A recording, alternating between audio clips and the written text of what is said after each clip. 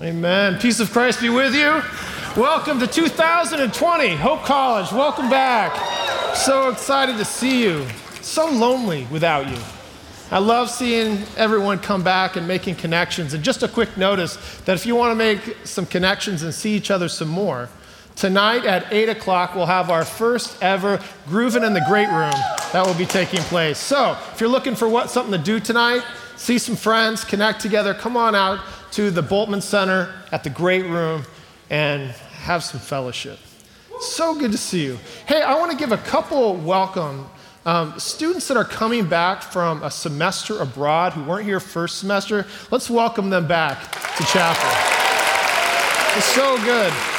And we've also got some students that are joining us mid-semester, transferring some other places. Welcome to Hope College. We're so glad that you're here.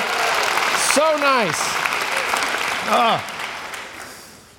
Well, how was break? Was it good? Did you have a good break? I had a great break. I want to show you some pictures of my break.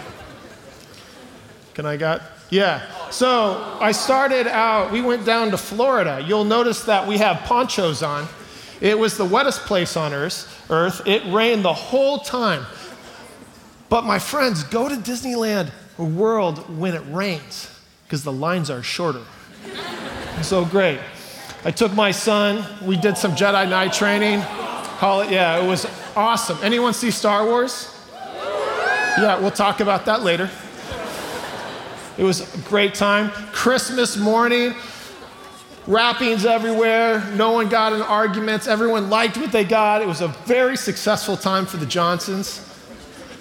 I don't know if you know this, but it was so sunny in Holland, Michigan. It was a Christmas miracle. This was, I think, 2 days after Christmas, and it was like 62 degrees. This is my, let's see if this is my point of work. That's my dog, Evie. That's my dog, Bennett. We're out on the shores of Lake Michigan, just enjoying the sun. The next day, it's bittersweet time. We go from the beach, we go to skiing. You can see all that fake snow, and then like Michigan in the background. Yeah, it was awesome. And then, we got to root the home team on. Go Hope. So we're at the basketball team. So a lot of my break was just being with my family, being local, being in my place. We did a lot of hosting. This is my daughter, Ella, one of her best friends, Maggie. And it was just a time for us just to be together as a family and to connect. And that was my Christmas. It was good. But Christmas is over. Break is over. And now we step into a new semester, a new year. We step into a new decade.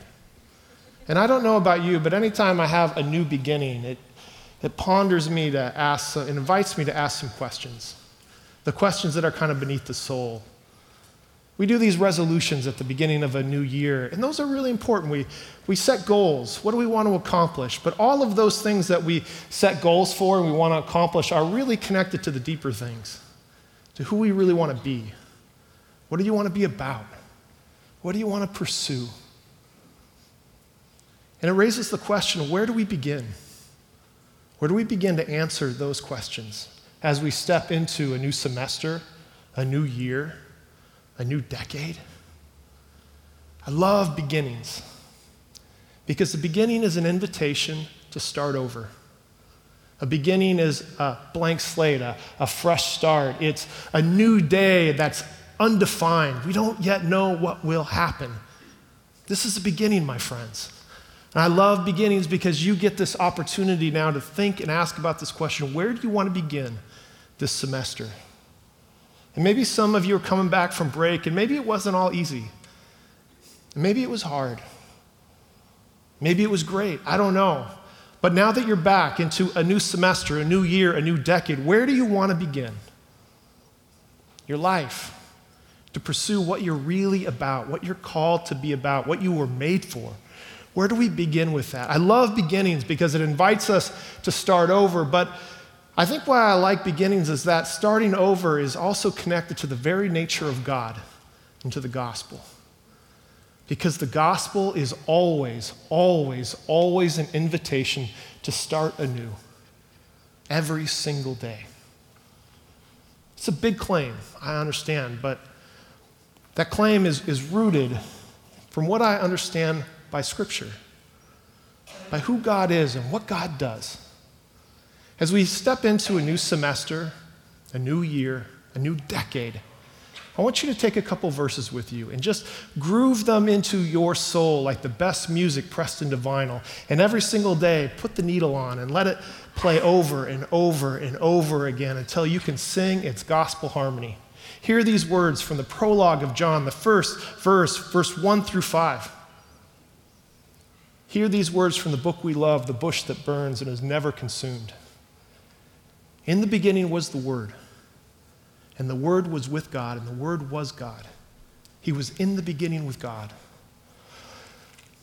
All things came into being through him, and without him, not one thing has come into being. And what has come into being in him was life, and the life was the light of all people. The light shines in the darkness, and the darkness did not overcome it. Friends, this is the word of the Lord. Thanks be to God. This semester, we're going to be back in John. In chapels, we're going to be doing the book of glory. There's 2 sections to John, the book of signs, chapters 1 through 11, and then book of glory, 12 through 21. We're going to be there in chapel starting Wednesday. And at the gathering, we're going to be exploring the consequence of this prologue of John, grooving this deep into our lives so that we can understand its large, dramatic, and consequential message. But as we begin a new semester, a new year, a new decade, I want to draw our attention to the very beginning of where John begins. Because in there is a key that can unlock us from our confined world and launch us into that expansive, wide open country of salvation.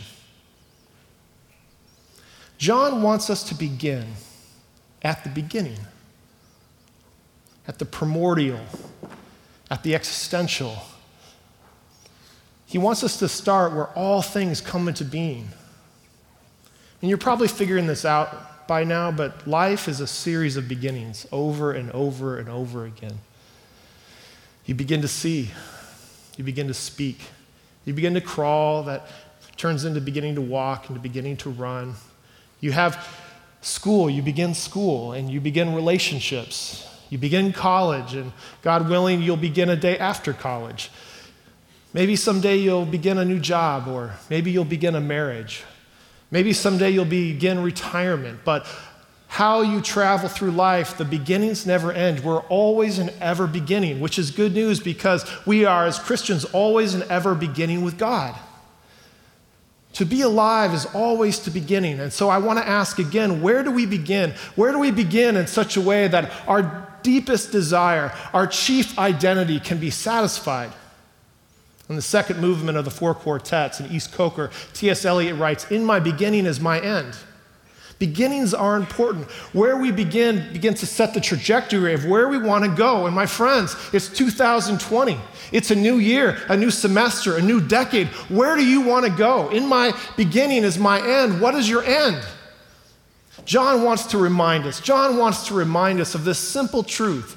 And this is just the simple message as we launch into this semester together. Hear the word again from the book we love, The Bush That Burns and Is Never Consumed. In the beginning was the Word, and the Word was with God, and the Word was God. Where do we begin? I think it has something to do with that first verse. I think it has something to do with the Word. In the beginning was the Word. In the beginning was the Word, and the Word was with God. In the beginning was the Word, and the Word was with God, and the Word was God. Who is this Word that we are called to begin with? Who begins everything? It's God. It's God.